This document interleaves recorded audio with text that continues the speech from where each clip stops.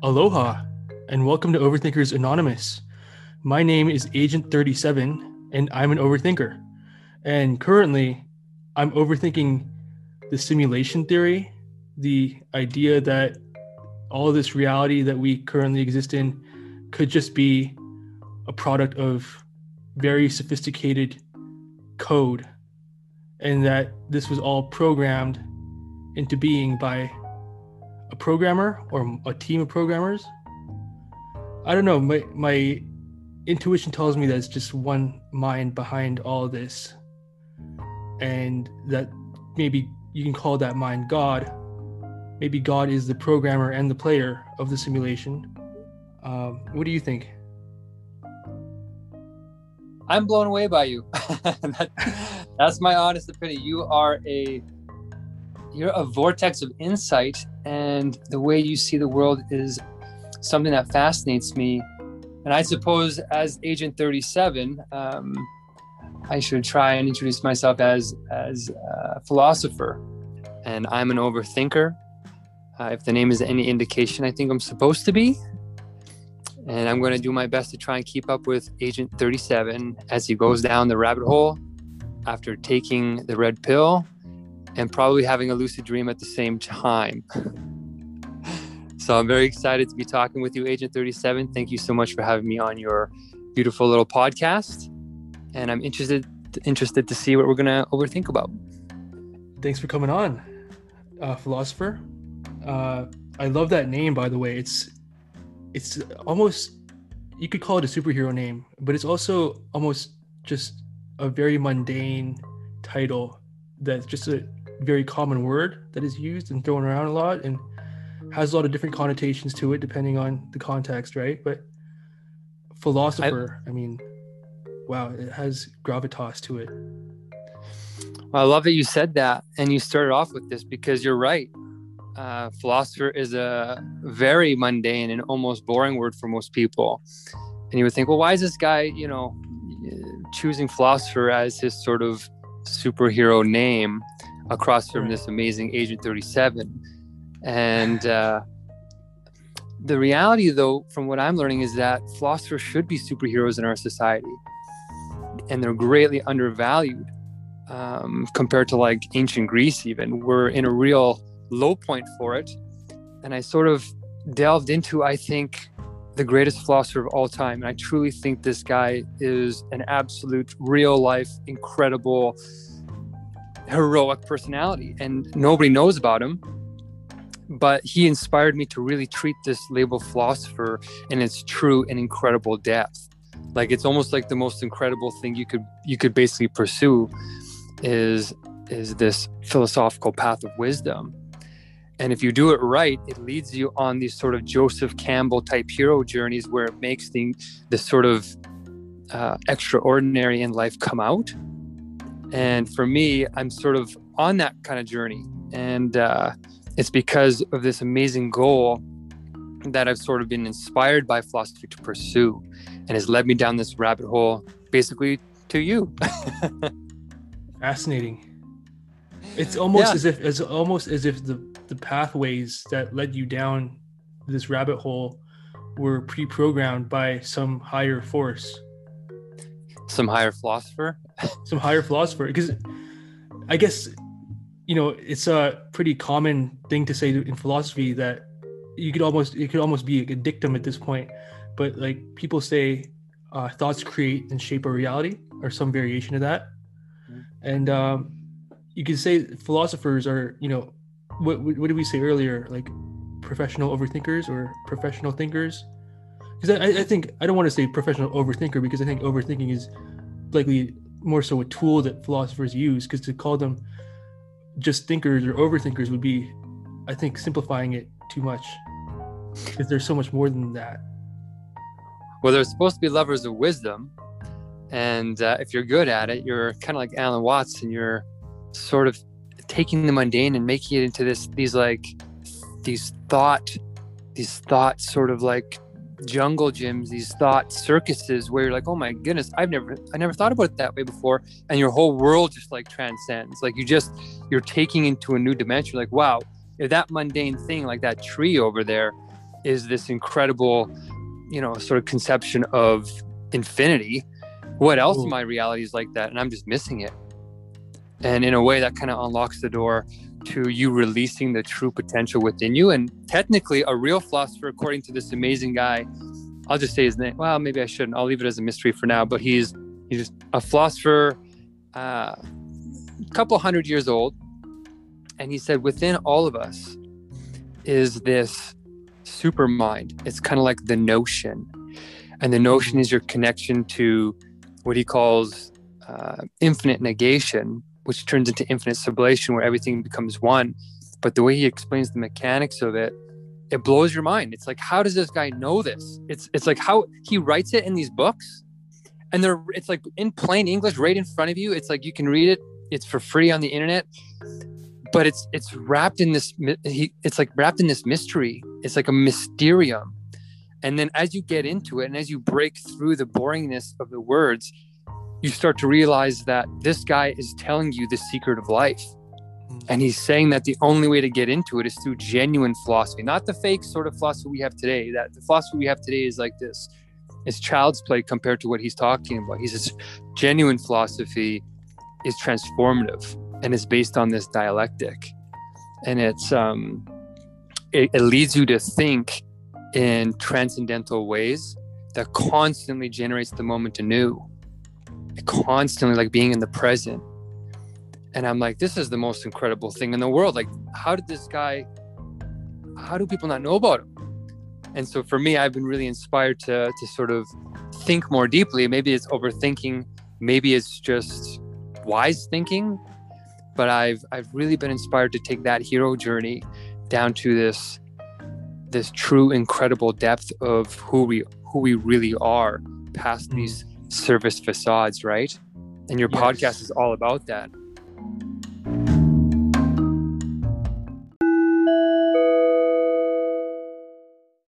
As a philosopher, I consider you a philosopher too, Agent 37. Your depth of thought is incredibly inspirational to me. And whatever we talk about, I just feel like it could go layers and layers and layers. And well, thank you. Likewise, I feel the same way about my conversations, or I feel the same way about you and what you bring to our conversations that happen off the record.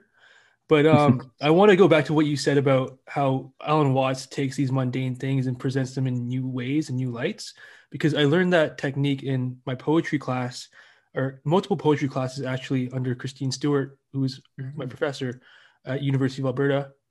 The concept of defamiliarization is the idea that you can present things in a strange and or unfamiliar and or unconventional and or out of the box way to people. And you allow them to see things from a new perspective. As you mentioned, say like with a tree, how a tree is a system of parts that work in unison, right? In harmony and conjunction with each other in order to sustain itself and to sustain other trees within its ecosystem, which is super fascinating.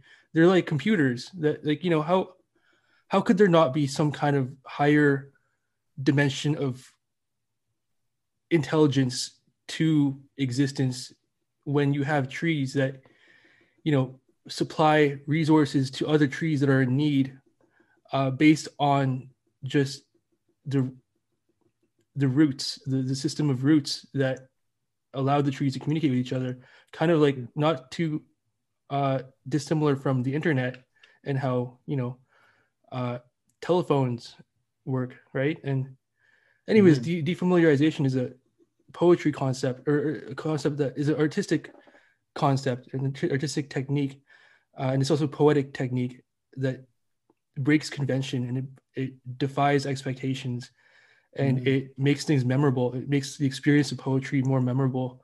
And I've applied the same technique to my filmmaking and my photography and my writing, my prose writing, and also with podcasting. I love just examining things from a new light, or presenting things in a new light, putting my own spin on things that maybe a passing trend or something that, what am I trying to say? something that has already been known, that has already been understood by the public consciousness to the point where it requires no further examination. Yeah, there's like no more curiosity. And in some ways, is that maybe why we have this resurgence of superheroes in the last 10 years? Oh, To kind of liven up and increase our imagination. Like, look at these guys that used to be like hand-drawn cartoons are now 3D, fully, almost realistic looking. And now I think the next step is to basically go into VR and start playing them while the movie is happening. yeah. And it's like this immersive kind of like, look, your life is actually incredible, but you have to go on these journeys and it takes real courage. And in a way, Yeah. in the last 10 years, it's kind of created like the generation that grew up in the last 10 years is going to have some really interesting subconscious motivations. And I'm What do really you mean by inspired. that? Well, I mean, instead of growing up in in the world wars, where you're sort of programmed by, the state propaganda to hate your enemy and fight to the death. And there's like this courage there. It's kind of like a negative, super realistic. Like it's obviously war, but it doesn't have this, I don't know how to describe it. It's like superheroes bring in this sort of purity that it's always going to be a happy story at the end of the day because they saved the day.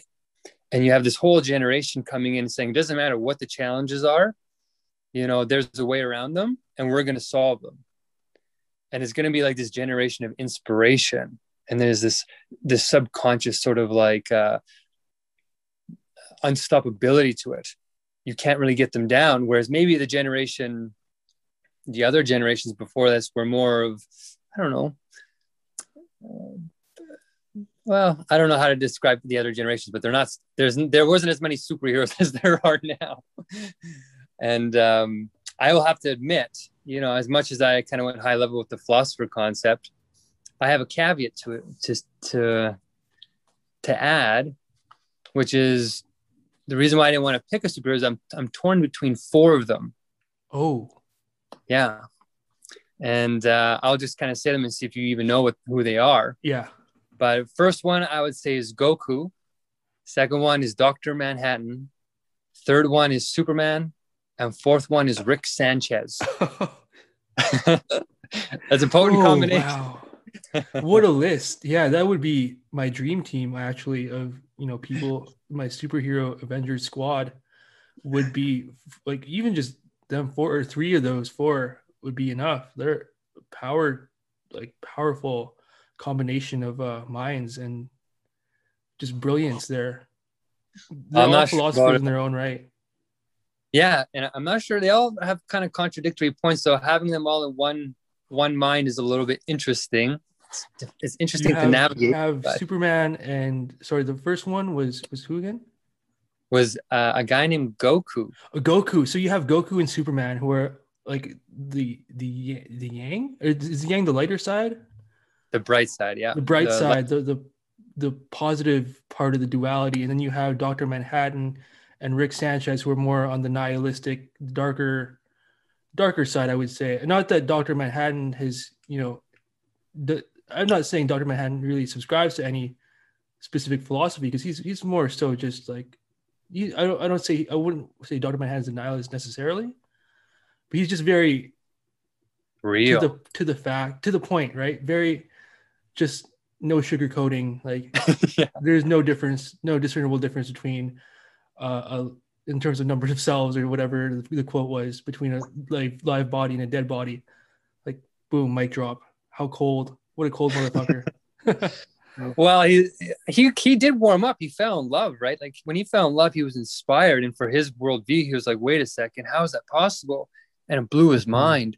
So he's this really weird combination of things, just like Rick Sanchez. He's not like completely nihilistic and hopeless. He loves his family. He'll do anything for them. He always does the right thing in the end. Yeah. But he's on the way there. He gets a little bit. It gets a little bit interesting. So they both have this bright side. They're both great and positive, but their methodologies are unconventional, and they're just grappling with the reality of nature. That it is this kind of like, it's not like a Teletubbies kind of show. It's more like when you deal with reality, you can triumph, but the challenge is part of the journey. It's what makes it meaningful. And they were taking on the greatest challenges. Like Rick Sanchez was, I don't know, he was wanted by all these intergalactic consortiums of himself in parallel dimensions because he was doing things that were. It's so on the nose because it's like one man's war against himself, or against, maybe to take it even further, maybe into a like Jungian, Freudian sense, one man's battle against his own ego, or the different incarnations of himself. Yeah, because he's just that he's taking these trips down through interdimensional reality, and he's facing down other versions of himself, but they're all him. It's interesting. Right. There's a lot. This works on so many levels too, because again, like when people say you're your greatest enemy, that works on so many levels, right? In terms of how, like, even tying it back to the Buddhist dictum of we are all one.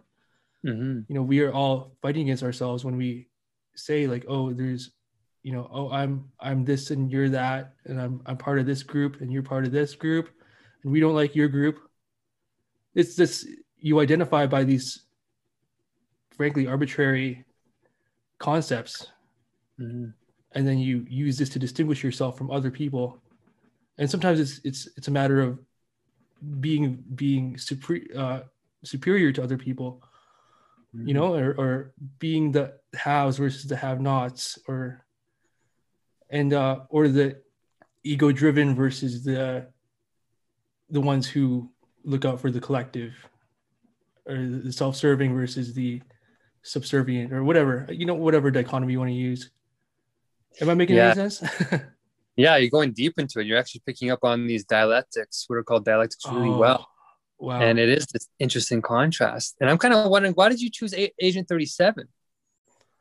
It seems more like Nightwing is the character. Agent 37 is, for those that don't know, is one of the aliases of Nightwing, or Dick Grayson, the first Robin in the Batman mythology. And I just feel that compared to his other aliases, Agent 37 sounds more suited for a dialectical conversation. But also Nightwing is more so what I want to be known as when I go outside and fight crime. Whereas Agent 37 is more for my shadow work, or my work in the shadows, if that makes sense. And you can Batman kind of side. I guess so. Well, Nightwing would be more my Batman persona. Maybe Agent 37 would be more my detective persona, my detective alter, if you want to use. Well, maybe we shouldn't use dissociative identity disorder terms, but well, you definitely like your. I mean, well, go ahead. Sorry, go ahead. Oh yeah, okay. I just want to say, like, identity is a very complex phenomenon, and to assume that we are only our egos, that we are only, one aspect of who we really are, is to completely ignore and bury and completely cover up the other sides of ourselves that often go neglected and often manifest in negative ways, or unruly, unpredictable, unwanted, undesirable ways in the future. But that's another train of thought. We don't have to go into dissociative identity disorder, because that's most of what I know about it. It's a very complex disorder, but I don't mean to appropriate. Like, I'm just being very conscious of, appropriating language that is associated with mental disorders, because I don't like it when people say, like, oh, the weather is so bipolar today, So I was just overthinking and taking a step back and ensuring that I didn't make any verbal missteps. Well, you're super conscious. Like, even I haven't spoken to you in quite a while, but in the interim time, it does seem like you've done quite a bit of overthinking, and that you're on a journey. and you're still on this journey of you're trying to do this, you're trying to figure something out. And even now with your, Agent 37, you're trying to figure out something profound, and you're trying to put it into words, and you're making this podcast, you're trying to get a hold on this really deep, ever, sort of present depth of reality. And the way that you're going about it for me is like you really are like this detective. You're trying to find these connections, and it's leading you somewhere. And we're calling them overthinking because you can follow them for infinity. Like, it seems like if you really have an open enough mind and you're in tune with this gravity of mystery, you could go down these like overthinking paths for infinity, and they sort of branch out and they interconnect with everything. And if you're not careful in your finite form, you can get sort of lost in it. But at the same time, that's part of the mystery. That's part of the beauty. That's what can make it beautiful. And so when you picked, when you were explaining Agent 37 here, I kind of thought it does encapsulate you. It encapsulates the journey you're on. Yeah, 100%, like, for sure. The question is, what are you trying to figure out? Could you put it into a sentence? I'm trying to figure out the limitations to reality, and like to my reality anyway, because I feel like most normal people, I don't want to say normies, but neurotypical, normal people,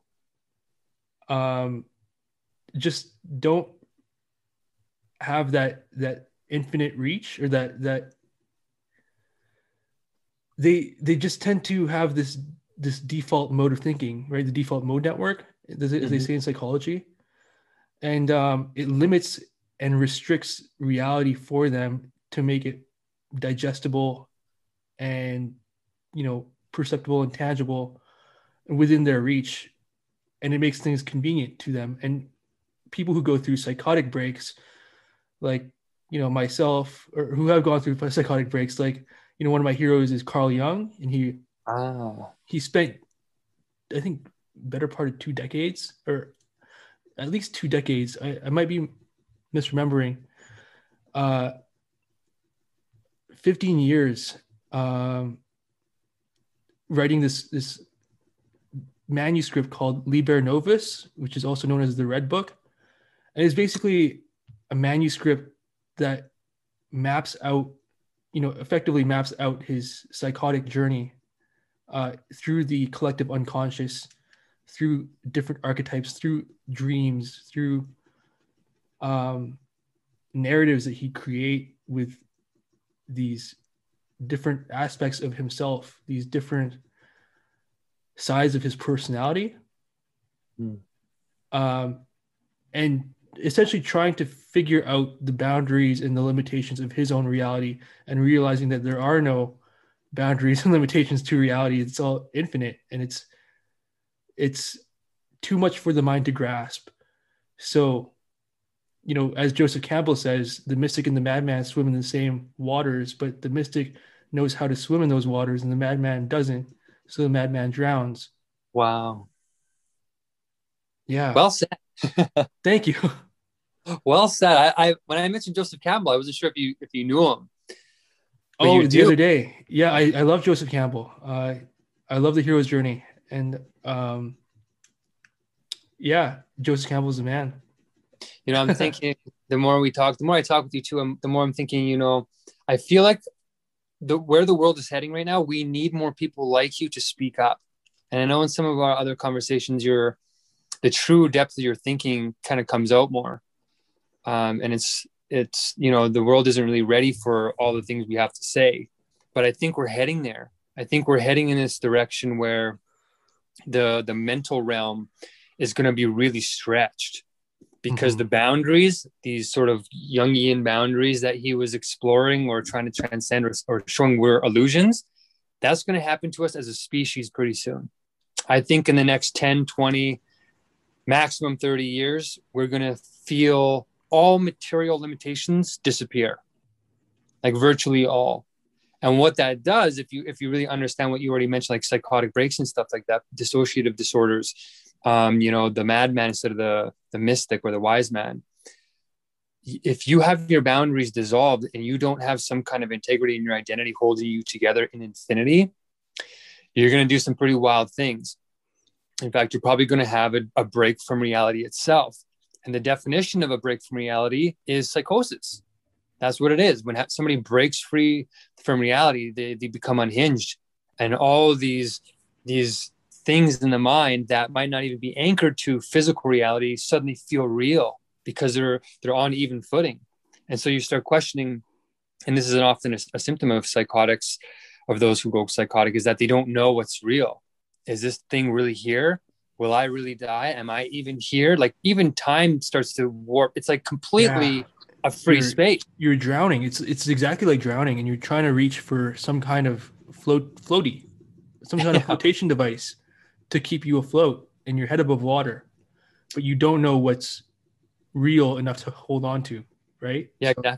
Exactly. You pull apart. And this is why this comment you made about Jung was so, in the river, was so apt, is because the same exact conditions of infinity where you become unhinged and you become disconnected from reality, or reality loses that sort of grounding, that could be super negative, but it could also be incredibly positive. I think that Buddha, Jesus, these incredible spirits, I guess you could say, of insight and wisdom and this deep connection to the divine and profound, these guys, I think, did have psychotic breaks, but they channeled it. They were able to have that mystical wisdom that allowed them to swim in these infinite waters. And that's why they were able to say these profound things that often look contradictory to us. Carl Jung calls it mythopoetic imagination. Really? What you're talking about. It's just that fanciful,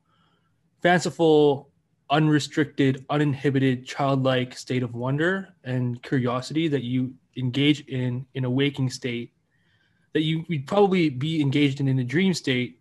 And in dreams, it's fascinating to make the distinction that, in dreams you tend to accept in yes and, like in improv, there's a concept called yes anding. So you go with the flow of your co-performers, or your co-performers. Is that the right term? The other people that are on stage with you, they might set up a scenario and you say yes, and then you add on to it what you want to add on to it to continue the scene. Yeah. But in real life, we assume these roles that are, that we reintegrate with our egos, and we become our egos mostly for the day. We play the part. Like, oh, okay, I'm Jonah. I woke up. My name is Jonah. I'm so and so, and I'm a university student or whatever it is. Like for years, I played that role of being Jonah until I had a psychotic break, and I realized, oh wow, this is just a role that I'm playing in society, and society is just a game, and we live in a simulation, and nothing is real. And you remember that? Yeah, I've had. That's basically those are the broad strokes of the kinds of revelations and epiphanies that I've had during psychosis. Let me float out this concept to you, philosopher. Agent 37. Hypersanity. Have you heard of this? No, please tell me more. It's the idea that it's definitely not a common term that people use, but say, for example, one person's madness might be another person's truth, or it might just be the truth. And people who are in these default mode networks in which they're inhabiting the role of the ego and playing out their 9-to-5, jobs and playing their assuming roles of parents or lovers or, DJs or writers or photographers or whatever it is you do, and you identify with it. You identify with how much money you have. You identify with like your material possessions, and it's almost a parallel to the madman who's drowning. There, we tend to do that with our material objects and our roles that we play. We tend to try to grasp onto things that are real, that we can identify by. And that's what attachment is to the Buddhists, right? Like in Buddhism is like they say let go of attachment because these things are all fleeting. None of this is the real you. And that to some people is a psychotic thought. The idea that there is no real you, or the idea that there is no true ego. The ego is just an illusion. Mm-hmm. And what is real is the experiencer, is the soul, is the player and the programmer. Yeah, exactly. I guess would you call it? Carl Jung called it the mythic imagination, or what did he call it? Mythopoetic imagination. Okay, that's what you have. Oh yeah. I feel like Agent 37, you need to get to the forefront of a movement of some kind to prevent our species from having a psychotic break and then becoming the madman, and instead become the mythics or the mystic swimmer. Because what you're talking about, hypersanity, it's like you have had an experience that is so profound, but completely underrated in our society. And as we head there, as we trudge there, there's this contradiction coming between the normal people who are sort of grounding themselves in these safe concepts of finitude and 9-to-5 jobs, and that's what holds their identity stable, and between this exponential technological increase of artificial intelligence, CRISPR, becoming immortal, having super high IQ, merging with machines through Neuralink. Like, this reality is coming incredibly quickly to these people, and to me and you too, but they have no idea what's coming. And it's like, when you don't know what's coming, that's when it catches you off guard. And that's when you really don't know how to swim. Yeah. I've been trying to build my own following, but it's never been that grandiose to the point where I'm like, oh, I'm gonna save the world from having a collective psychosis because I am a prophet and with a god complex. I'm just kidding. Well, I don't know about the last part. I don't have a god complex anymore. Well, you have a hyperdimensional complex, and that's super rare. Some people would call it insane, but I call it hyper sane. Yeah. I mean, you're navigating it right now. It's like the calm before the storm in a way. Right. And I feel like it takes an immense amount of courage to navigate that landscape. And in some ways, lucid dreams, these kinds of things we've talked about before, it's your training. It's kind of like in the hero's journey where, you kind of cross the threshold, and then you're sort of in this new world, and it's unfamiliar, and you can't go back to the old comfortable world. You have to keep moving forward. And then you have to go through this series of, it's called trial and error, right? Where you have to hone your skills. And as you're basically making this podcast, exploring ideas with minds that are a little bit more philosophical and willing to engage with that depth and break out of the 9-to-5 mentality, you're putting it into words in a book. You're taking all these avenues to kind of hone your craft. And then I'm feeling, well, where is this going? If you're a superhero type, I don't know, people call superheroes God complexes. They just really care about helping people with their talents. And I kind of feel like you have one. And you're just figuring out, how are you supposed to do the most amount of good with this, being little old Jonah in a human body, doing these seemingly ordinary human things. So I don't think it's necessarily has to be a God complex. It doesn't have to be a selfish thing. It could be, it's kind of scary when you go into those realms. God complex is very grandiose. Let's how about delusions of grandeur? Delusions of grandeur. Superpowers. That's the answer. Yeah. But at the same time, people have done great things just because they want to help other people. And they say when you go into a psychotic break or you lose touch with reality, it's the scariest thing ever. And people actually lose their minds, right? They actually some of them don't come back. Mm-hmm. Or they develop schizophrenia, or something happens, especially people who take ayahuasca and are sort of predisposed to those things. It's like you're sort of a shaman. Yeah. Yeah, I've thought about that. Definitely. I'm looking at the actual definition of hypersanity. Mm-hmm. And it seems to be associated with, I believe, a writer or a Scottish psychiatrist named R.D. Laing presented madness as a voyage of discovery that could open out onto a free state of higher consciousness or hypersanity For Lang, the descent into madness could lead to a reckoning, to awakening, to break through rather than break down. Mm-hmm.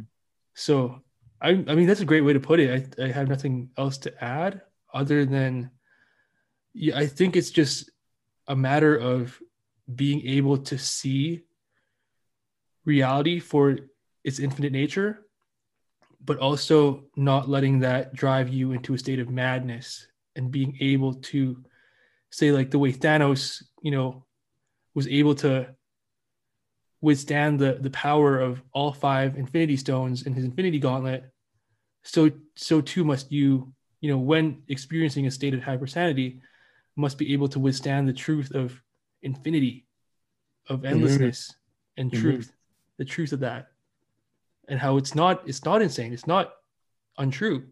And that's one of the things that drove me to madness, is not having any positive feedback that reinforced the fact that what I was experiencing was something that was true, just not something that is generally or commonly observed or experienced. What do you mean you didn't get any positive feedback? Like, what did happen? Oh, people just thought I sounded crazy. Like I had a messiah complex, or a god complex, or was experiencing some delusional, grandiose thinking, and you know, just stuff that isn't quote unquote neurotypical or normal, but is also characteristic of a manic episode or a psychotic break. Hmm. And so, in a way, the negativity sort of it reinforced the negative side of the dialectic of that intensity instead of bringing out the potential positive. And so, in a way, Exactly. it was trapping you in their fixity, in their projections, and you couldn't get through, or you couldn't mediate it. So it became real. I had nobody to not just back me up to the people who thought I was going crazy, but also I had nobody to reinforce to myself that what I was talking about wasn't crazy. I mean, crazy is in this sense is like very subjective, because like again, one person's crazy is another person's awesome, or like I think it's awesome. I think it's rad as fuck. And I think more people need to tune into this frequency of thought, because it's quite liberating, actually, because I don't want to say that I know more than most people, or that I know more than the next person. I feel like everybody knows these truths deep down on some level, but they've just chosen to play the role, and to assume their identities, or assume the roles that they play each day, and assume that they're their egos, uh, and essentially restrict themselves in the limited mindset that is the default mode, that is the rat race. This reminds me of that David Foster Wallace quote.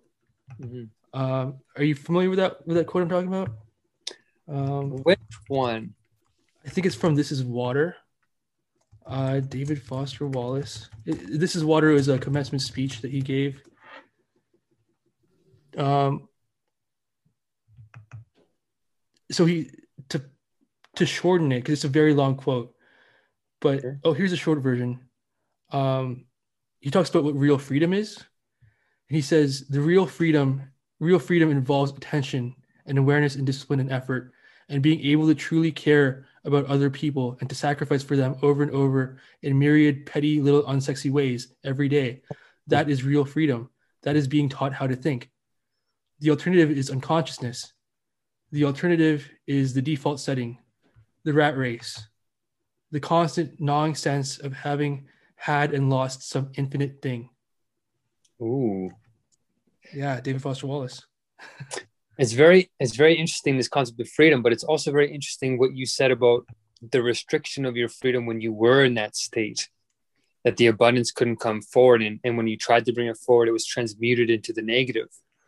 And it has Wasn't to, reinforced. It was, I guess, to use concrete, black and white psychological terms, like behaviorism terms. It was punished because it was met with doubt and skepticism and misunderstanding, simply because I can't really blame the people who doubted and judged, because they didn't have the frame of reference for what I was saying. And again, I'm very careful about sounding too grandiose or sounding too out there with this, because I'm very sensitive to being rejected, that for that reason, for being outcast, or being, ostracized, for having these infinite thoughts or infinite scale revelations, or whatever you want to call them. I don't know what to call it. Mythopoetic gems of my own truth, my own versions of the truth. That's a good way to put it. Yeah. So it's better to use metaphors, like being how, we're all one is pretty, nobody gets, it's not controversial at all, but it's very aligned with the kinds of mythopoetic revelations that I had. One of the revelations that I had is that, what if, and I propose this as a question instead of a statement, but like, what if God, oneness at the start of the universe, was just pure consciousness, and decided it wanted to experience life as a living being within the universe, or within the cosmos, within its space that it inhabits, where it exists.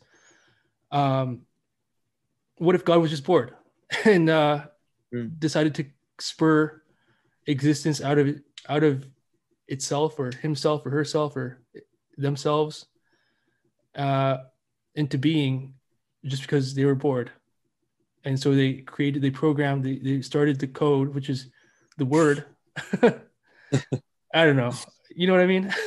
Yeah, it's actually kind of, I think I've heard about this in the past, and that there's this narrative where, in order for God to know itself, or the ultimate being, or the source code, or whatever is at the ultimate source of everything, can't know itself unless it has an other. It has to have something that is not it in order for it to know itself, at least explicitly know itself. It always knows itself implicitly or within itself.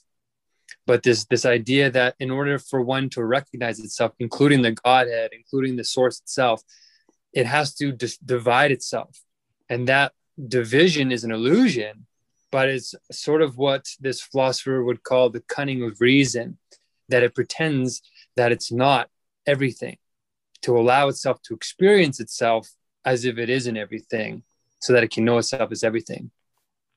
Wow. Has this God ever heard of a mirror?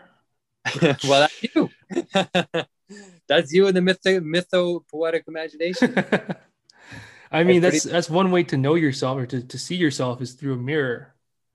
And as Tyler the Creator says, it's hard to believe in God when there are no mirrors around, Interesting. Let's get to the juicy meat of this conversation. Philosopher, have you ever taken mushrooms, like 5 grams of mushrooms, for example, and stared at your own eyes for hours? Just go into a hero's journey into your own windows of your soul. Interesting. I was not planning to talk about this, but this is an interesting direction we're starting to get. You don't have to, but we could if you want to. No, I do, because this is a very, I forgot about it, and you would think this should be the central talking point of my but I have not done a hero's dose of mushrooms, Agent 37. I have done, my very first psychedelic experience was mushrooms. Oh. I had a very fine Fantastic. pouch. Yeah, it was a very gentle way to enter the realm. The realm, yeah, the hyper moment, I would call it. The mythopoetic realm, maybe. Exactly. And I was with some good friends, and it was a very, like, who you're with really determines your experience, I find, in your state. And so they helped me feel like I was really, like, time distorted. A lot of interesting things happened, but I didn't disconnect from reality. But that opened the door to a few other things that culminated in a couple of trips on ayahuasca. Oh. And the reason why we started taking ayahuasca is because I started this spiritual group of people who were philosophers, basically. And the woman I fell in love with at the time, she introduced us to this documentary called DMT, the spirit molecule. And we're like, what's this? So we watched it, and they said in this documentary, it was the most spiritual drug on earth. And for me, being a very ethical person, I didn't want to do any sort of criminal drugs. I didn't want to do any, cocaine, heroin, anything man-made. If I did it, it had to connect me to the spiritual realm and had to be organic. And so that's where I came in, and they were using it for psychedelic therapies and stuff. But ayahuasca is the pinnacle. This thing is supposed to connect you with the infinite and in a way that's very profound. And I thought, okay, let's do it. So we did it. And that's where I had my my understanding of a whole new world really open up beyond my philosophical intellectual side and got to embody what all these divine inspired gurus were talking about. And that's where I was like, okay, so this is the real world. This is what it's about. And it wasn't, to be honest though, I don't know about you, was your first trip positive? Like the first trips you remember, were they positive? I've never done ayahuasca, but I feel like ayahuasca is, it is the ultimate, just the mother bomb, mother of all bombs, mother of all psychedelic bombs into your brain holes. Blows a hole in your brain holes. What am I saying? Brain holes, brain crevices. It lights it up for sure. I'm sure. I haven't had the experience myself. Probably never will because I'm bipolar. And well, you're on it already. I think you're already there pretty much. Maybe I don't even need it, but I'm fascinated with like stories of trips, and I'd love to hear your trip story if you don't mind sharing. Like, however much you want to share, you're free to share. But well, it's leading to this idea that I think the perspective I learned made me realize that God complex or not, we're heading in this direction where we need people to basically prepare for these kinds of realms because it really showed me that there's a right way to go into that realm and a wrong way. Just like you said with the ego is not the portal. That's for sure. Yeah. If you like, it was trying to rip me apart. The bad part was that I wasn't in a safe environment and we did it with people that we didn't know. And the shaman sort of freaked out. The shaman lost his composure and started abusing one of my friends in the ceremony. And I was like, I'm like, is this real? Like, is this supposed to be happening? Is this guy really shaking? He was shaking my friend because my friend was moaning and sort of disrupting the ceremony. So he kind of tried to calm him, and when my friend's kind of stubborn, he wouldn't listen. And all of a sudden, about halfway into the ceremony, he just freaked out and started yelling at him. And then he physically went up to him and started shaking him, like at the height of the trip. That's not like a good thing to do.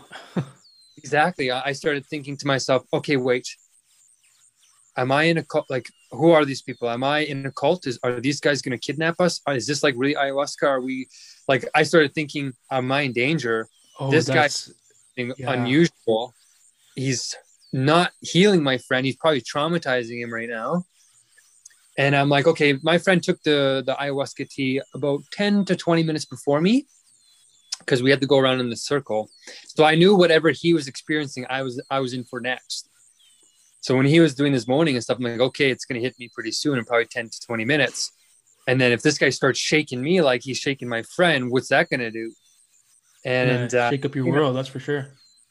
Yeah, I'm like, okay, now I don't know if we can trust these people. I wanted to get my friends out of there. Like that was my goal. And so we're like deep into this. I'm like, time is dilating. You're trying to focus. You're coming in and out of places. And my friend and I, he's my hero, man. Like this guy is a superhero to me. We went out of the room to this little side room and we basically made a little plan. And it was hitting him so hard that like when I was looking into his eyes, I said, hey man, we need to do something. He fainted. He collapsed, like a wave hit him and he like completely disappeared, collapsed to the floor. And then as soon as his knees hit the floor, he woke up and I was in front of him. He's like, what are you doing? I said, you're on the floor, man. You fainted. And he's like, what?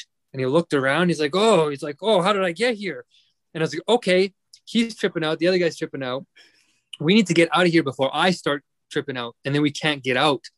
So he literally went back into this room with me, pushed off these so-called shamans, grabbed our friend, literally hoisted him onto our shoulders and drug him out of there, out of that place. And it was the middle of winter. We didn't know where the heck we were. It was like the most crazy thing. And it was really traumatic. We didn't get to enjoy the trip at all. That was my first trip. But we got out of there and we got back to a safe place. And we put our friend to bed. He was completely gone. But me and my other friend looked at each other. He was sitting in a chair at a desk, and I was sitting on a chair across from him. And that's where I got a brief glimpse of the positive potential, where we saw each other. It was the most bizarre thing. And there was a little cat beside me. Oh, wow. And I looked at the cat and I was like, oh my goodness, I'm the cat. The cat is perfectly being a cat. But somehow that perfectly being a cat was like me being the cat. Let's paint the picture, Philosopher. What color was the cat, and what did the cat look like? Was it a big cat? Was it a thin cat? The cat was a little bit of a bastard, actually. Oh, really? He had a personality on him. Oh, okay. But it was just there. It was just being a cat, and it was so good at being a cat. And you wondered how it got so good at being a cat. It was like it was already almost rehearsed or something. Almost like this game dynamic that you were talking about. But yeah, I got it's instinctual though, right? It's like I feel like these psychedelic trips put you in touch with the instinctual, intuitive aspect of the human experience, or not even the human experience, but the cosmic experience. Yes. Not just being a human, but being a cosmos. You know? It's the intelligence that sort of animates everything. Yeah, soul. It's oneness, it's source, it's whatever name you want to put to it. But like that sounds like nonetheless quite like you could say it was a bad trip and a bad experience, but the picture that it painted in my head of you just escaping from what was frankly a nightmarish situation with a shaman that lost his temper and should have his shamanic card revoked or whatever credentials and whatever it is that certifies you as a shaman. That's just not cool. And at the very least, you could have taken your friend to another room or got some other muscle to take them, gently somewhere else to avoid disrupting other people's trips. But it's a very delicate situation, that's for sure. I've always been curious about that, but yeah, sorry, go ahead. Yeah, it wasn't well handled, but when we got back to the apartment, it started showing me this the interconnection of everything and the deepness of it. And the problem with these states is that when you do try and communicate them, you do sound a little bit crazy because you're talking with the dialectic purely in front of you. And I think that's what happened to you, is that in some ways you're seeing it, but as soon as you try and transmute it into the finite, the people around you they can't come along. And you don't remind them of the divinity inside of them. You remind them of their fears because you're showing them what they don't understand. Isn't it funny that if I had just said that, oh, I've been microdosing ayahuasca, they'd be like, oh, okay, we got it. We get it now. We understand now. It's okay. You don't have to go to the hospital. It's fine. I said that. Damn it. I think really though, I mean, you're onto it, man. You're right that people will trap you. And I feel like the only ones who can escape that trapping at those profound levels are people like the gurus, the Buddhas, the Jesuses, the Gandhis, even though Gandhi wasn't quite as far psychedelically. They found a way where when they said contradictory or paradoxical things, they inspired people to see the divinity in it, and they didn't see necessarily the fear in it. And somehow also the complexity of it, just like Obi-Wan logic, you can say truths that are half truths from a certain perspective. You know what I mean? Yeah, you need to be Yoda. Sorry? You need to become your Yoda. Yeah, you need to cultivate that inner Yoda. Mine is just a baby Yoda right now, but yes, you got a baby Yoda. I have a baby Groot. No, it's a teen Groot now, so it's a little bit more wise, but it's still kind of ruled by its hormones. Yes, spiritually speaking, I'm just telling you the cast of alters that I have in my head. I feel like you're just scratching the surface. Like you're just getting started, and the way the world's going to go is going to be very conducive to like your adolescence. I am Groot. Yeah. That was Groot. Just wanted to say hi from the back seat. Hey, how's it going, group? So when the way I conceptualize this is kind of like a car. Like my 3D meat vessel is kind of like a car, and Mhm. usually my ego is in the front seat driving, but I have my id, I have my I don't know. I'm kind of blending the Jungian and Freudian conceptions of the self, but I don't think people mind. I'm a psych major. I can do what I want. I I uh, Boss. I spent 7 years in university, so I can sling these psychological concepts on a podcast.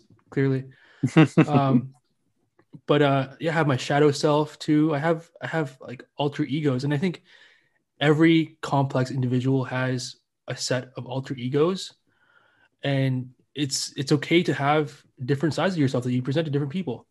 And I think when you take psychedelics, your ego takes a back seat, and if you're so attached to your ego that when that gets stripped away from you, or when it straight up dissolves or dies, like hashtag ego death.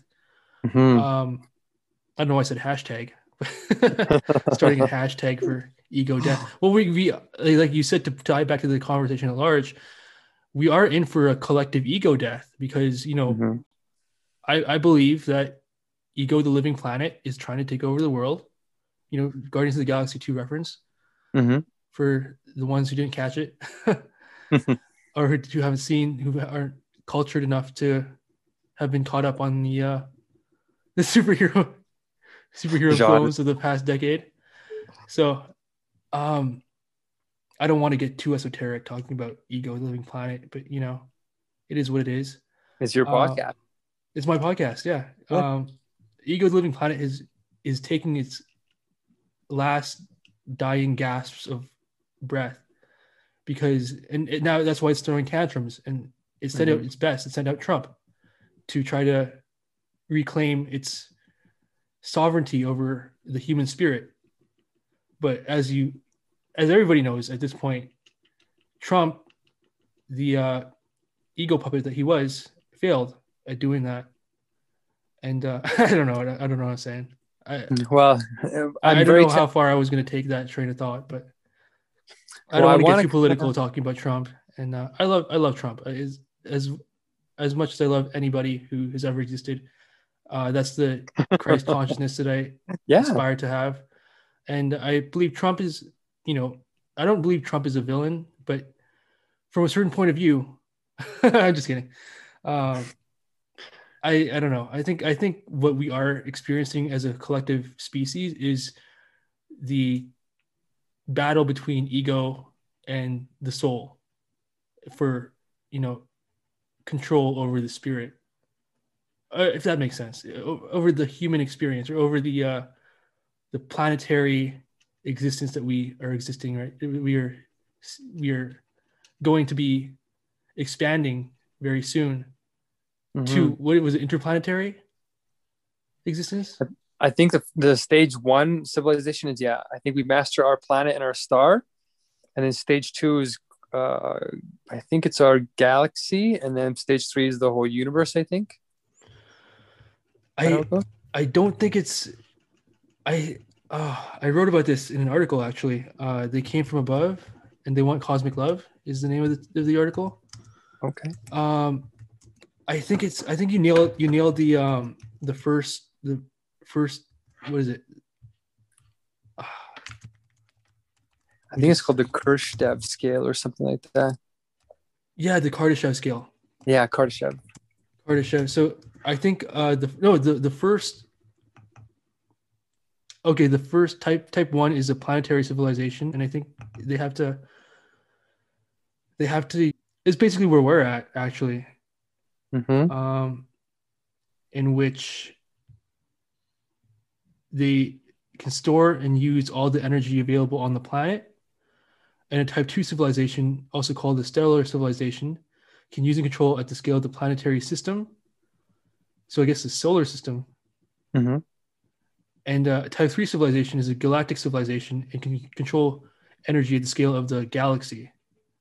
Type Oh, 4 is the entire host universe. Type is the multi-universal civilization can control energy at the scale of multiple universes and may be able to create universes. Yeah, we're probably going to go there if we make it past the first stage. Yeah, that sounds about right. I think we just have to evolve past the ego, evolve, transcend the ego. There we go. We use the word transcend. But I mean, it's a good word. I think it's a powerful word. It's just overused and misappropriated, it I is. think. I think you're right. And there's not a lot of rigor around the spiritual language. That's why I kind of lost respect. And that's kind of why I gravitated to philosophy, because it's a way of articulating the profound in a way that anybody can do, but it's not hollow. Everything has an essence to it, an essential meaning. And that's kind of what seems to be missing, because these guys, these gurus go and they blow your mind, and they say simple things, and they say, well, if you just grasp this koan or this puzzle, you should get enlightenment. But the reality is they spent thousands and thousands of hours, or they have very unique brain chemistry that allows them to access that sort of meaning. And I feel like realistically, if we're going to transition our species as a whole past this very tumultuous growth stage into stage one, I think this is where civilizations make it or they don't. We're going to have to master some kind of meta language where we understand these words on a profound level. And it's kind of like swimming. It's what we're using to swim each stroke to stay in this river of infinity without drowning. Yeah. And transcendence is a good word. And this philosopher that I've been studying, he uses it, but he uses it in a profound way, in a logical way, in a way I've never seen before. And that's, I think that's why we should be studying this guy. Which philosopher is this, by the way? I wonder if I should just say him. His name is Hegel. Yeah. You were withholding that. Why? Because of neuroticism and pigeonholing. Because you don't want to be pigeonholed personally.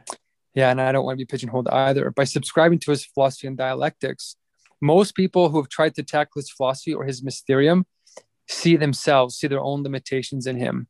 So the collective understanding is that this guy was an idealist. And if he's an idealist, he can't be a realist. He can't be the opposite of idealism. And therefore, he can't connect or explain atheism. And he can't explain real science. And he's in this airy-fairy world that doesn't apply to reality.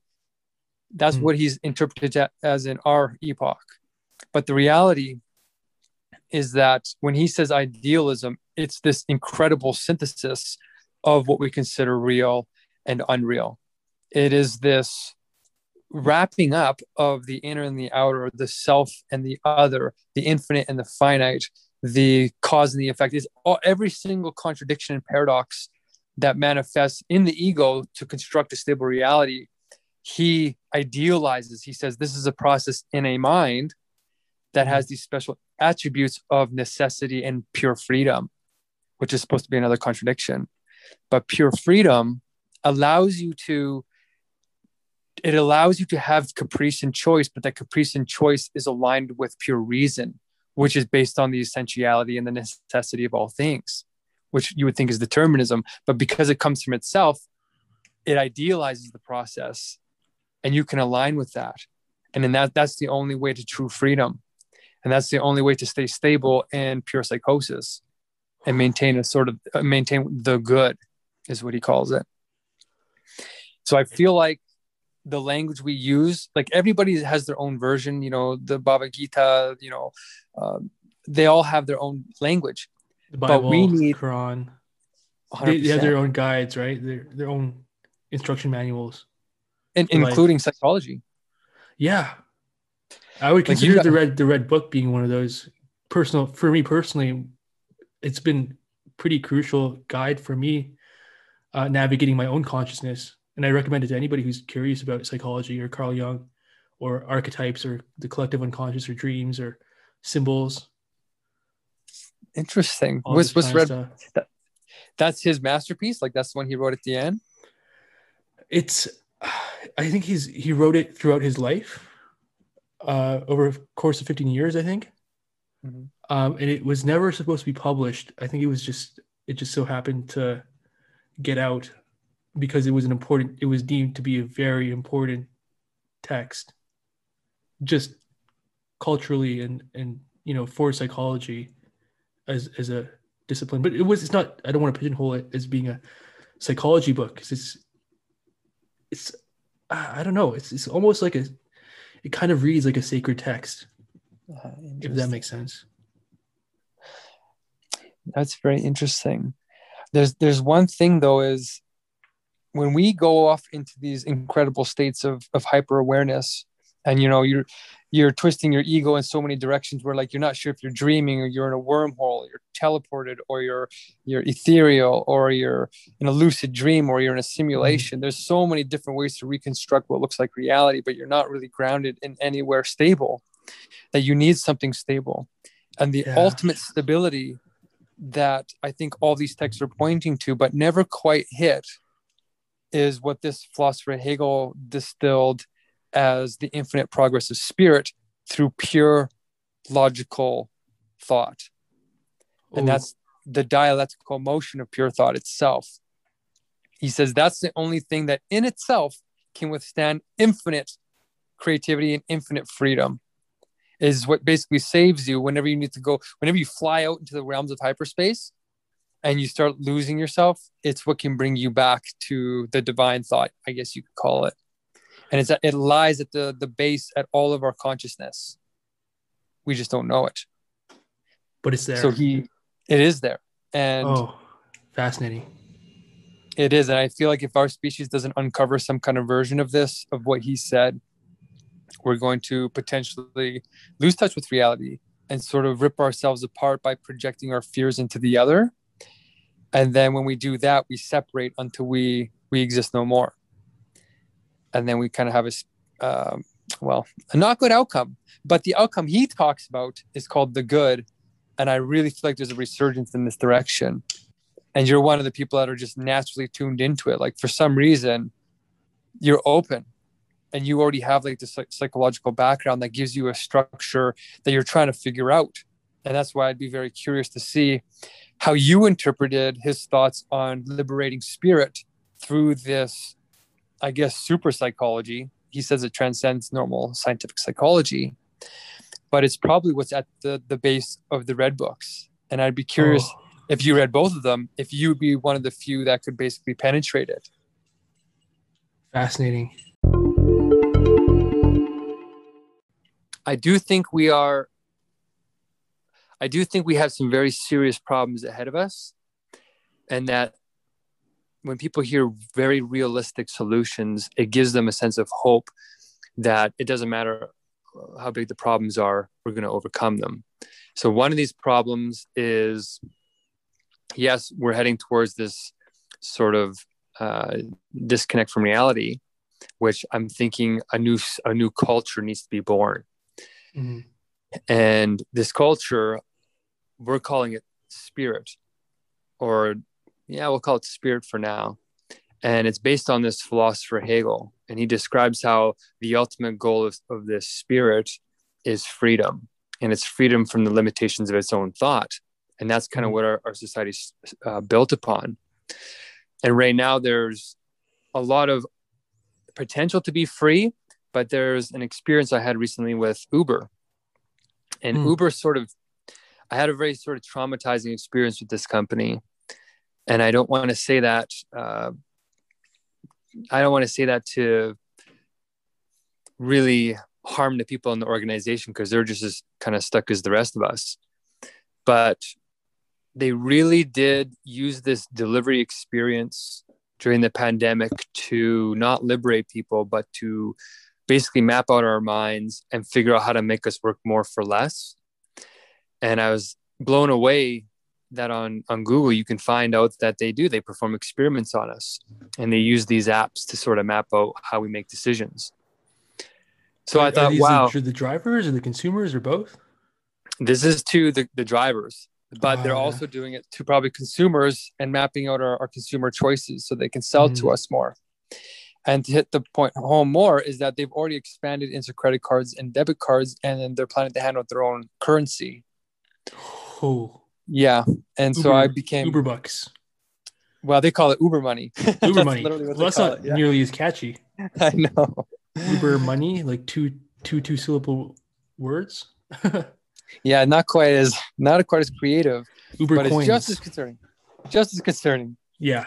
And I'm not sure if it's going to be a cryptocurrency or what, but if they expand this model of basically exploiting people and their mental states, the future of work, which these apps are supposed to be, is not going to be very good. We're going to end up in this sort of Elysium kind of situation where we have these basically God humans who have used, CRISPR and genetic editing to basically become immortal and increase their IQ to 1,000 and all these amazing things, Ooh. cure cancer, there won't be any more disease. And then they'll sort of be the rest of us, which are being surveillanced by these apps. And, all resistance is already factored into these models.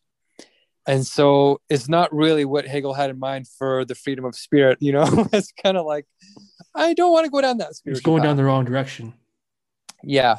And this might be a test. Would you say it's a direction of ego rather than spirit?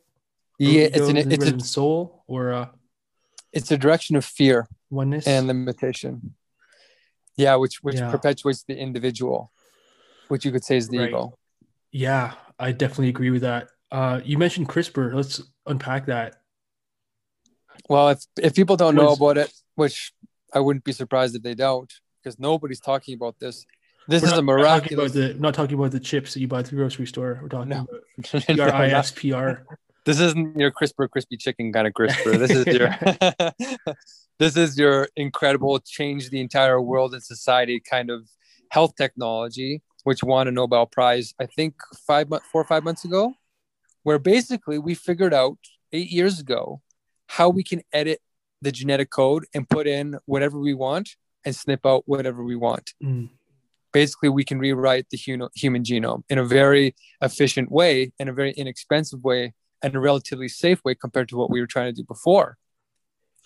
Basically, what this means is all disease is some version of genetic trauma or genetic dis-ease. Or malfunction. And if you malfunction, exactly, It's not healthy.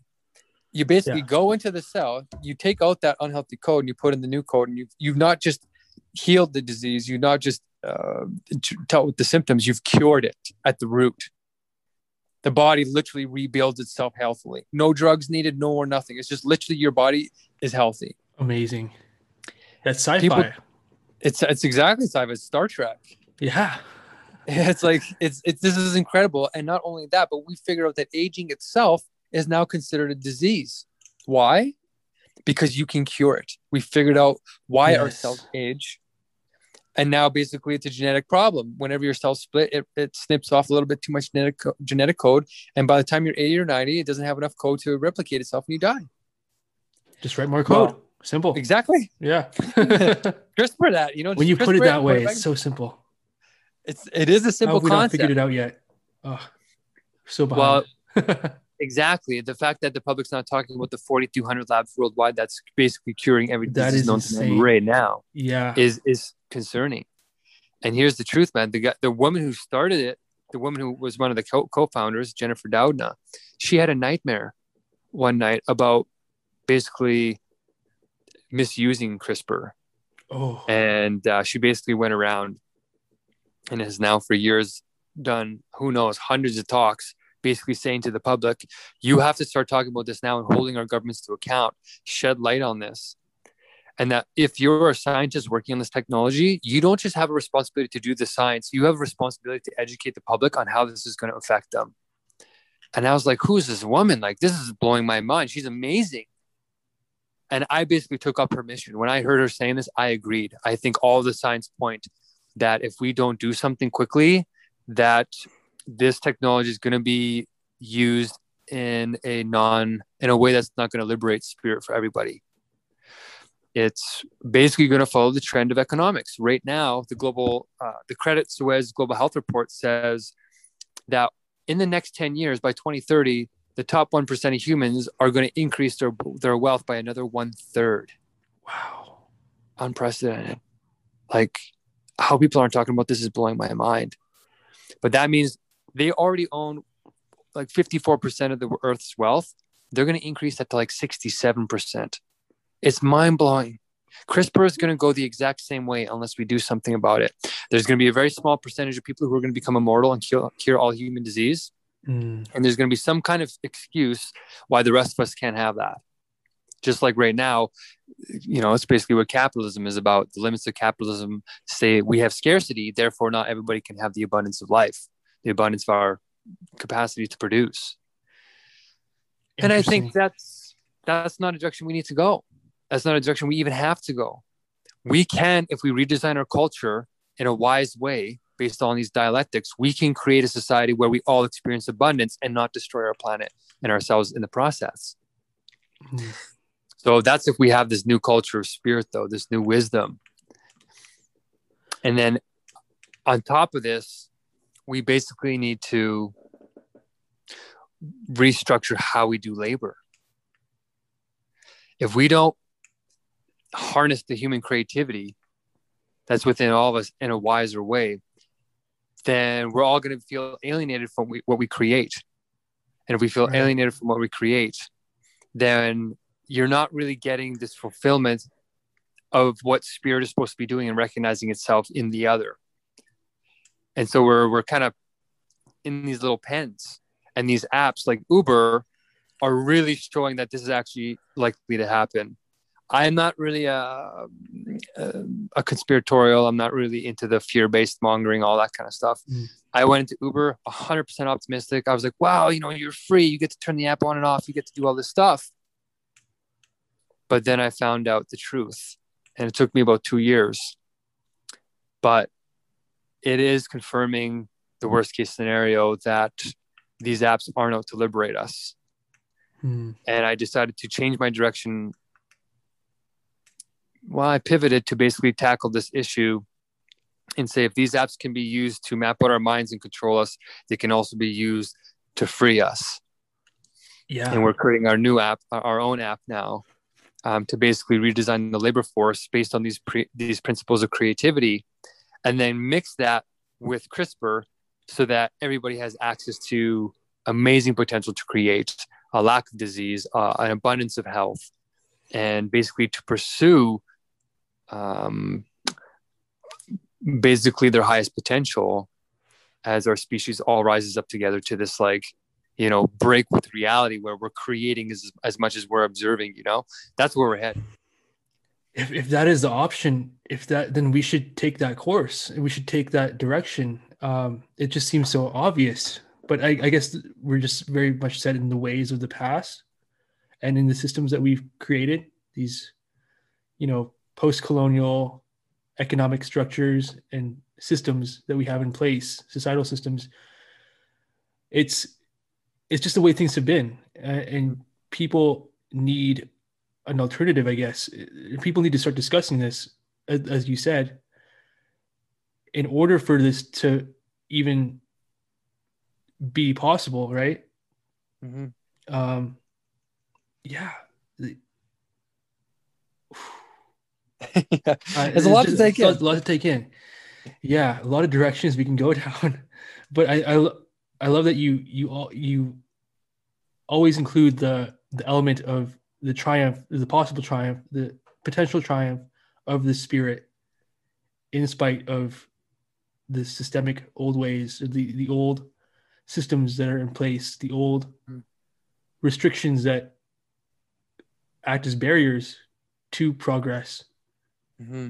that maintain the hold that the ego has on the human spirit. When I was working for that app, my overthinking and watching these patterns, and you're starting to sense, wait a minute, did they do that for this? Are they manipulating me? Like, did they know that I'm going to take this job and the other guy? Like, you start asking all these questions because you don't know. You're kept in the dark. Yet they're literally serving your every subconscious impulse, like probably down to the way you turn on a street. Wow. And I'm thinking, like, my overthinking went into overdrive for the past 2 years. And it really did, in some way, with my version of like the way I think. It does have an Orwellian touch. Yeah. But this philosopher Hegel is what has saved me, basically, and has allowed me to realize that this is just a challenge that we can overcome. And he's giving that language. And it makes me inspired because it's an amazing challenge, but the solution is just as amazing. And we just need to show it to the world. well, basically before Uber rewrites all of our labor laws to try and make this kind of work really the future. Hang on, let me throw another factor into the equation. What about automation? What about, like, sure, they're exploiting humans, but what about like the inevitable, you know, uptick in the use of automatic vehicles? Is that something that they're taking into account? Yeah, the value of human labor is going down because machines are replacing them to do the same work. So if a corporation like Uber doesn't need a human being who needs to sleep and complain something, if you don't need to hire somebody like that, you won't, based on capitalism. Right. So in a way, if we can be phased out given the current rules, we will, and that is happening. And so right now, I think these apps are extracting data on how to manipulate humans, not just to do deliveries or general work, but I think they're creating a new societal model where even if people aren't working, they can still be, I suppose, kept in a controllable space of some kind. I'm not sure exactly, but I'm not happy with how Uber is going about this incredible power in the apps. It could be used to liberate us, or it could be used to sort of trap us. And my experience so far is the latter, unfortunately. I don't want to end on a down note. I'm just being realistic that there's a very urgent thing growing in our world. And Uber literally 2 weeks ago said that they're working with our provinces, our provincial governments in Canada, to rewrite our labor laws right now to give us these benefits and these good things. But all the labor unions are talking behind the scenes and saying if they're successful, they're going to be setting a new precedent that undermines 100 years of labor history or labor law that men had to die, people had to sacrifice for. And so I just want to be very real on this podcast and say, this is a very real problem, and it's happening without anybody even knowing. The public is distracted by the pandemic, but there is a sort of, I guess if you want to go with the theme of this talk a little bit, there is this little group of superheroes that are getting started on maybe launching these initiatives purely out of the goodness of their own hearts to basically say, we're going to do the same thing as Uber, but we're just going to give it all for free to liberate everybody. We're going to be this other side of the dialectic where we're just going to do it not for profit. We're not going to get rich. We might not even be known because we're trying to do it in private. We're not going to gain any of these things that capitalism says we're supposed to value. We're just going to do it because we believe in a higher spirit. We believe in this kind of oneness, and that everybody is infinitely valuable and should get the best that society has to produce. And I think right now this team is, I think, sort of a miraculous team that can get the job done and show Uber and all the people in Uber that they don't have to act out of fear, that there's this inspirational kind of culture that we can develop where we transcend the limits of capitalism. We transcend the problems that those models were supposed to solve and embrace, I guess, a new paradigm of abundance. So there's a lot of hope. Yeah. Working on that. Literally sent that 2 days ago. What is the solution? What are your plans with this superhero team, with this force? Oh, sorry, the blender in the background. What are your plans with this initiative that you're starting up? This movement? There's three parts. The first and most important part is the spirit. There's a culture problem that we have. And whoever jumps on this superhero team has to have the right spirit. That's why I really distilled it down to about, I think we have 14 of us. These people have an incredible amount of talent. They're all smart. They have a lot of credentials. They have a lot of experience. They have all these things, but you can find that almost anywhere in the world. You go to Harvard, it's there. It's in all these corporations, they have the world's best talent, but that's not what's going to solve the problem. These people that are in the superhero group have the right culture inside of them already. They have this way of thinking that I think aligns with the true dialectical structure of the world, what Hegel would call the good. They already have it inside of them. So anybody, as this team grows, anybody that jumps on board to help it grow, which we have to bring on board because in the end, everybody has to be a part of it or else it won't scale.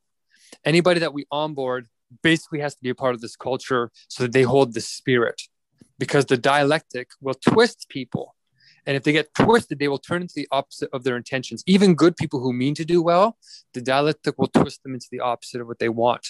It's just a spiritual product of the pure nature, or the pure thought nature of, I guess, the metaphysical reality. So these people have that already. And as we grow, the number one thing to keep the integrity of is the culture. So right now we're educating people on these Hegelian dialectics and making sure that everybody understands how to transcend 26 of them. So there's 26 dialectics in our culture that is ripping us apart. Yeah. So that's step number one.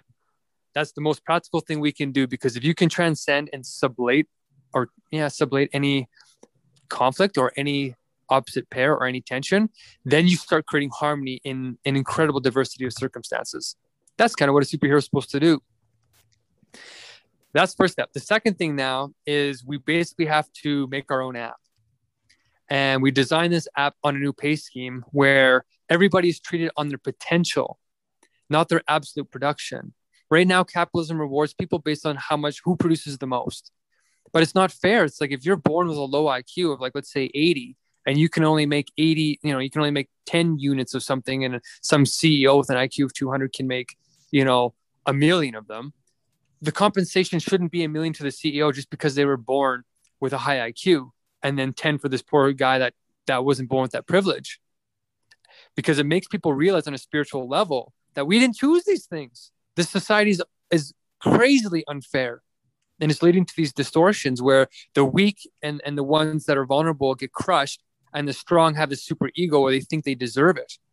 And on some ways they do. Everybody experiences pain. But this new paradigm is about, okay, if you give 100% of your potential, you get 100% of everything reality or society has to offer. Okay, so if you work hard to your potential, not to some absolute standard that's unrealistic for 90% of people, then you are doing the best you can do. You are literally giving your all to this society. You can't give any more. And people who try destroy themselves, and then they become useless, or they become broken, or they become unmotivated. And then they start projecting their trauma and their frustration on other people and hurting other people.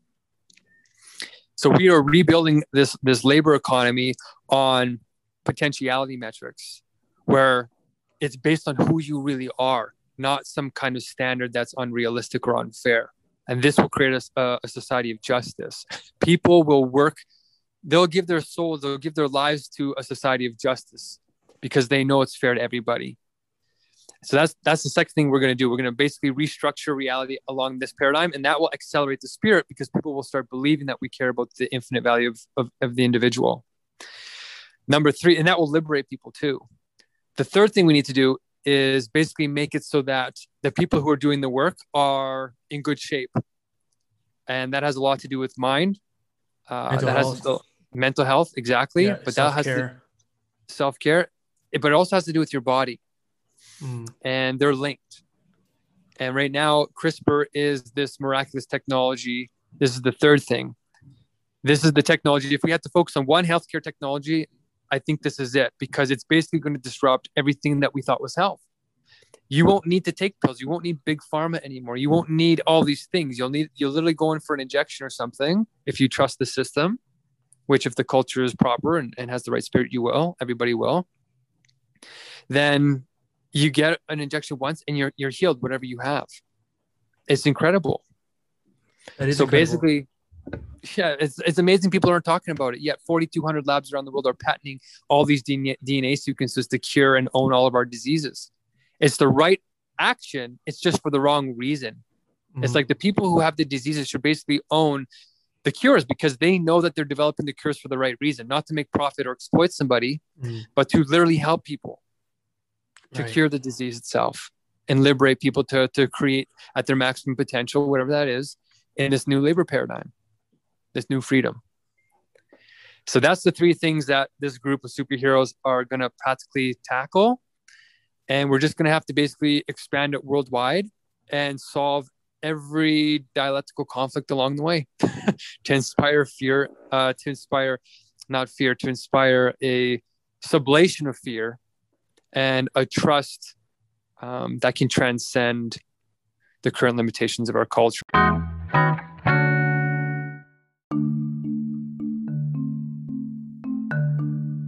As a poet, as a spoken word poet, I I performed a poem called Cosmic Soul Love a couple of years ago, and one of the lines was that we as a society have to reprogram reality. And I think that's what you're describing here is with your group of superheroes.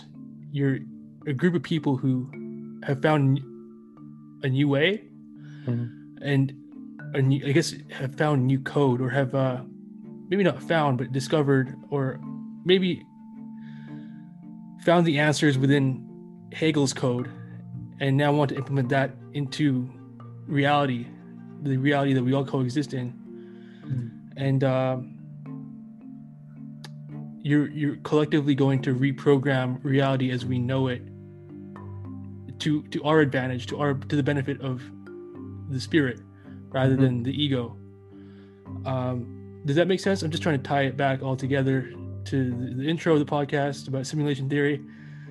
This metaphor could be falling apart as we speak. I don't know.